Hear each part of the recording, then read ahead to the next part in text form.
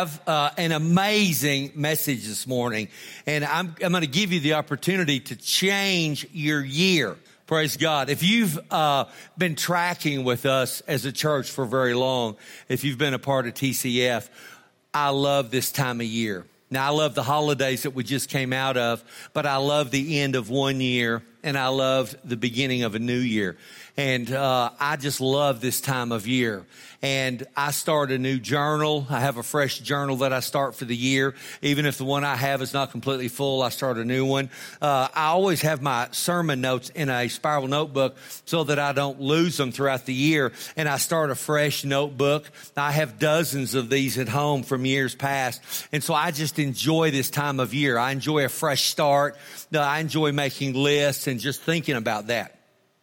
So if you've been around here very long, one of the things that we do in church that we're going to do this morning is we're going to hand out cards at the end of the service today, and I'm going to give you a chance to write down what you're thankful for in 2017 and then what you'd like to see God do in your life in 2018.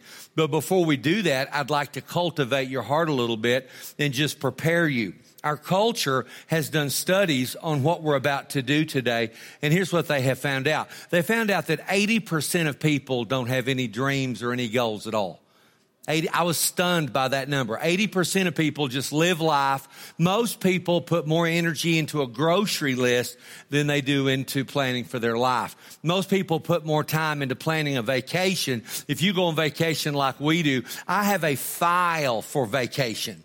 Okay, and I get my file out and we plan vacation. I mean, Ashley is a super planner. She plans ahead. She knows what she wants to do. We're the same way. Most people put more time into that than they do planning their life. So 80% of people don't really have any dreams or goals. Well, they found out that 15% of people do. 15% of people have dreams. Out of that 15%, about 4% write them down. Well, I'm going to put you in the 4% today, okay, because I'm going to give you a card, and I'm not going to let you out the door. Larry's not going to let you out until you write down some things you'd like to see God do in your life. So I'm going to put you in that 4%. Out of that 4%, only 1% write them down and periodically review them and remind themselves of what they wrote down. 1%. So you see, I do this every single year, and I know many of you have for many years with me, and then I put it on the visor of my pickup, and when I'm running errands or whatever it is I'm doing, I will periodically pull it down, and I will look at it, and I will read it, and I remind myself of what God's doing in my life. And if you do that, it puts you in the 1%. Zig Ziglar, he has since passed away and gone to heaven. He used to say that if you aim at nothing, you'll hit it every time. Right? So if you just go through life, you don't aim at anything, and so nothing really happens. So I'm going to give you an opportunity this morning to do that. Now, the world says if you'll just set some goals, it'll change your life. But we're not just going to set some goals today. We're going to involve God in it. So see, I'm not just going to write down some things I'd like to happen. What we're going to do is we're going to write down some things and say, God, I would like for you to move in my life in this area. And that absolutely changes everything. So before we do that, the first thing I want to talk to you about is thankfulness. We're going to have an opportunity this morning to look back on 2017 and write down some things that you're thankful for. Now listen, I had some pretty rough spots in my year this last year. I know many of you also had some rough spots. So you may not look at 2017 with very much thankfulness. Okay, but I want to encourage you. All right. Most of you know I had aortic valve replacement surgery. A week before I had that surgery, my brother died in an airplane accident. And so a week later I had surgery, and I couldn't even go to the funeral because of me being in the hospital with surgery. And I'm not saying that to brag or so you'll feel sorry for me. I just want you to know I relate to those of you that have things going on in your life. Now, I have a family member when my brother died, and I talked to him on the phone just a few days after that. And he said, man, your father was killed in an accident at the railroad, and then your brother's killed in an airplane accident. He said, man, that must be a burden to bear. And I said, well, here's what you need to know. I know the burden bearer. Okay, and his name is Jesus, and no matter what I'm facing in my life, he's going to help me get through it. Just like I said earlier at communion, David was not a muscle man. Okay, he didn't defeat Goliath because he had muscles. He defeated Goliath because he had God. So no matter what giant you face in your life, if you have God, you're the majority. Amen? All right, so let me read you a verse on thankfulness. I want to go to Psalms 105, verse 1, and this is the New King James Version. Listen to what this says. It says, give thanks to the Lord. Now, just stop right there. Give thanks to the Lord, call upon his name, make known his deeds among the people. That's pretty simple, isn't it? What's one of the things that we're supposed to be doing as the people of God? Giving thanks. Now, what I love about that is it says, make his deeds known among the people. See, I believe it's so important when you sit around your dinner table or you sit around the breakfast table or you get together with your family that you're talking about the goodness of God. You're talking about the faithfulness of God. You're reminding each other God's been good to us. God has blessed us and taken care of us. Listen, the grace of God has allowed us to be born in America. You don't live in China. You don't live in North Korea. You don't live in Iran or Iraq. You don't live in sub-Saharan Africa. We're Americans. We're blessed. Amen? And the grace of God is on us by us just being born here. So it says to give thanks and to remind each other of his deeds and of his goodness. The next verse I want to read to you is Psalms 106:1. It says, praise the Lord. Oh, give thanks to the Lord for he's good. Now, I love that. Now, listen, I already said it. Many of you have been through things. Many of you are going through things. But it says right there that it's a fact that God is good. So no matter what's going on in your life, Father, I thank you that you're good, and I'm going to give thanks to you because your mercy endures forever. The Bible is full of these verses. The Bible is full of the truth and the principle that I'm supposed to have a thankful heart no matter what I'm facing. Let me read you one more verse. I'm going to go to Colossians chapter 3, verse 17. Again, this is also New King James. And listen to what it says. Whatever you do in word or deed. Now stop right there. Whatever you're doing, and listen, your mothers, your fathers, your grandparents, your teachers, your coaches, your principals, your farmers, all of us do different things. But the scripture says, whatever you do in word and deed, do it all in the name of the Lord Jesus. Then the last sentence says, giving thanks to God the Father through him. What does that mean? Well, that means everything I do in my life every single day, I'm supposed to be doing it for the glory and honor of the Lord Jesus Christ, and then I'm supposed to be thankful in the midst of it. Hey, God, I'm thankful. I'm thankful for what you're doing in my life. Amen? Well, in just a few minutes, you're going to get an opportunity to write some of those things down. Let me tell you two stories about two different people to help just stir thankfulness in you. There was a young man in Germany during World War II, and he was a pastor. That's a picture of him because I wanted you to connect a face with his name. His name is Dietrich Bonhoeffer. Well, he was an outspoken critic of the Third Reich. He was an outspoken critic of Hitler and the Nazis. Well, because of that, you can imagine that it put his life in danger. Well, he had an opportunity to go to America to study theology, and he did that. And while he was there studying, of course, the war's getting worse, and he finished his studies, and he had this burden on his heart that he needed to go back home to Germany, and he needed to speak out for his people and speak out for his nation. Well, you can imagine his friends and family didn't want him to do that. And they told him, they begged him, actually, they pleaded with him and said, don't go back to Germany, wait till the war's over, then you can go back and help rebuild. Well, of course, he refused to do that, and he went back. And because he went back and spoke out against what Hitler was doing, he was arrested and he was placed in the Flossenburg concentration camp. And 2 weeks before the war ended, he was executed. 2 weeks. 2 weeks before the Allied forces caused the German surrender, he was executed. Now I want to read you 2 quotes by him. The day he was executed, this is what he said. This is the end for me, the beginning of life. This is the end for me, the beginning of life. He knew something that we need to know, amen? There's more to life than this life. You know that, right? There's more going on than this life. Listen to the next thing he said. He said, it's only with gratitude that life has become rich. Now, I'm quoting a 39-year-old young man who was executed in a concentration camp, and he's talking about gratitude. Are you kidding me? Listen to it one more time. It's only with gratitude that life becomes rich. The second person I want to talk to you about is a woman named Corrie ten Boom. And the picture that Kurt's going to put up That's an older picture of her. But when she was younger, her family was in World War II also. They lived in Holland. Her family owned a jewelry store, and her father was a watchmaker. Well, they were Christians, and because they were Christians, they were relatively safe from the Nazis. You see, the Nazis weren't particularly after Christians. They were after Jews, so they were safe. One afternoon, a woman knocked on the door of their home, and she said, "I'm a Jew. My husband's been arrested, and we've been forced out of our home, and I have nowhere to go." And they invited her into their home, and they protected her, and they hid her and helped her to get out of the country. Well, consequently, they became part of what was known as the Dutch Underground. And what the Dutch Underground was, it was people who hid Jews in their homes to help them get out of the country. Well, they even built a hidden room in their house that had like a trick door to hide Jews. Because of that, their neighbor ratted them out, and the Germans came to their house and they arrested 30 of their family members. Now, here's what blows my mind about this story. Pastor, why are you talking about this? Here's why. To be safe, all they had to do was do nothing. To be safe, all they had to do was be quiet. But they refused to be quiet. They refused to do nothing. And they made the decision they were going to help other people. Can you imagine if you had to stand up for your faith? And not only did it put you at risk, but it put all of your family at risk. Can you imagine? And your whole family was susceptible to being arrested.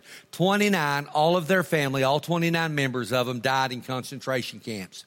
29 of them. She lived and she was released out of the Ravensbrück concentration camp. Let me read you 2 quotes by her. I'm talking about gratitude. Listen to what it said. It says, "Gratitude unlocks the fullness of life." Gratitude unlocks the fullness of life. Let me give you one more quote by her. "I've held many things in my hands and I've lost them all. But whatever I've placed in God's hands, that I still possess." Allow me to read it one more time. "I've held many things in my hands and I've lost them all. But whatever I've placed in God's hands, that I still possess." I'm talking about thankfulness. The next thing I want to talk about is prayer. When you write down what you want God to do in your life, and if you'll put the card somewhere where you can see it, one of the things you can do is pray it. In other words, whatever you write down, you just use it as a prayer. Let's say that you need a better job and you write down, "Hey, God, I need a better job." Then you would take that card and say, "Father, I thank you that you're moving in my life and you're providing me a better job." You pray what you have written down. Let me read to you out of James, James 5:16. Let me read you this verse on prayer. It says, "Confess your trespasses to one another and pray for one another that you may be healed. The effective, fervent prayer of a righteous man avails much." The first word I'd like to bring your attention to is the word righteous. All right, if you know Jesus Christ as your Savior this morning, my Bible says you're righteous. Okay, the word righteous means right standing with God. You see, what happened at the cross was Jesus took your sin and your punishment, and then he gave you his life and his righteousness. So the moment you told Jesus, "I need you to be my Savior," at that moment, the Bible says you and I became righteous. Okay, so you are in right standing with God. Do you understand that if you know Christ? There's nothing you can do to be more righteous. You can't run in place long enough or read your Bible long enough or do anything to be more righteous. Jesus took care of it and paid for it. So all I want you to see is this verse belongs to you. All right? All right. What does it say? It says the effective, fervent prayer of a righteous man avails much. He says that we're supposed to pray, but then he says that we're supposed to pray a certain way. And the word he uses is the word fervent. All fervent means is heat. That's what it means. It means to be hot. Another word for it is the word zeal. Now, I have a picture to help you understand what fervent is. Let me show it to you. Okay, obviously those are 2 steel rods and they're red hot. Okay, I want to call those pokers. Okay, they're red hot pokers. That's what fervent means. Fervent means to be red hot. Fervent means to have zeal. Fervent means when you pray, you want something and you want it bad. Now, let me talk to you about the hot poker principle. What's the hot poker principle, Pastor? Well, here's what it is. If you'll put the poker in the fire will get in the poker. Did you get that? Okay, if you'll put the poker in the fire will get in the poker.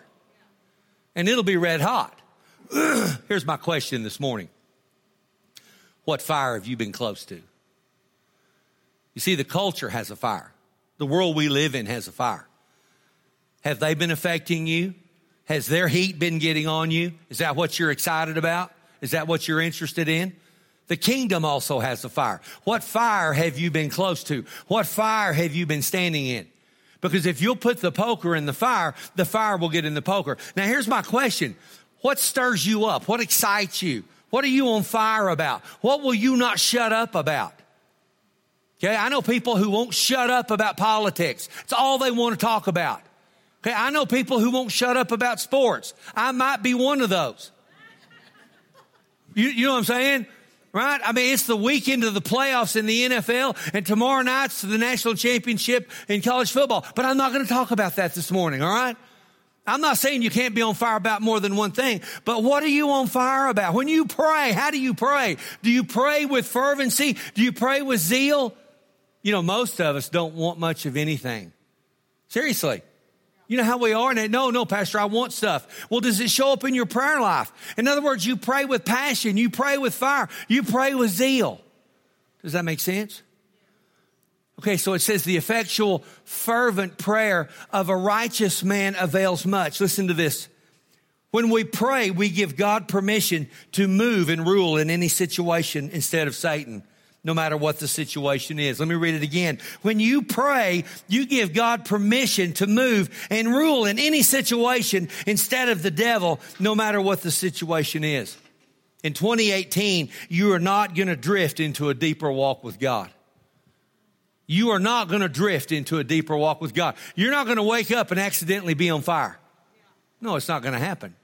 When we were at Men's Retreat in September, one of the speakers there told a story about when before he was a Christian and his wife was already a Christian and he wasn't, and she was begging him to come to church. You see, she'd been in the fire and she was red hot, and she just kept bugging him and bugging him and bugging him about going to church. And here's what he said. He said, I finally told her, I'll go to church if you'll just shut up. Now that's kind of offensive, isn't it? Yeah. But he said, I told her I'll go if you'll just leave me alone. She said, okay. He said, but I get to pick the church.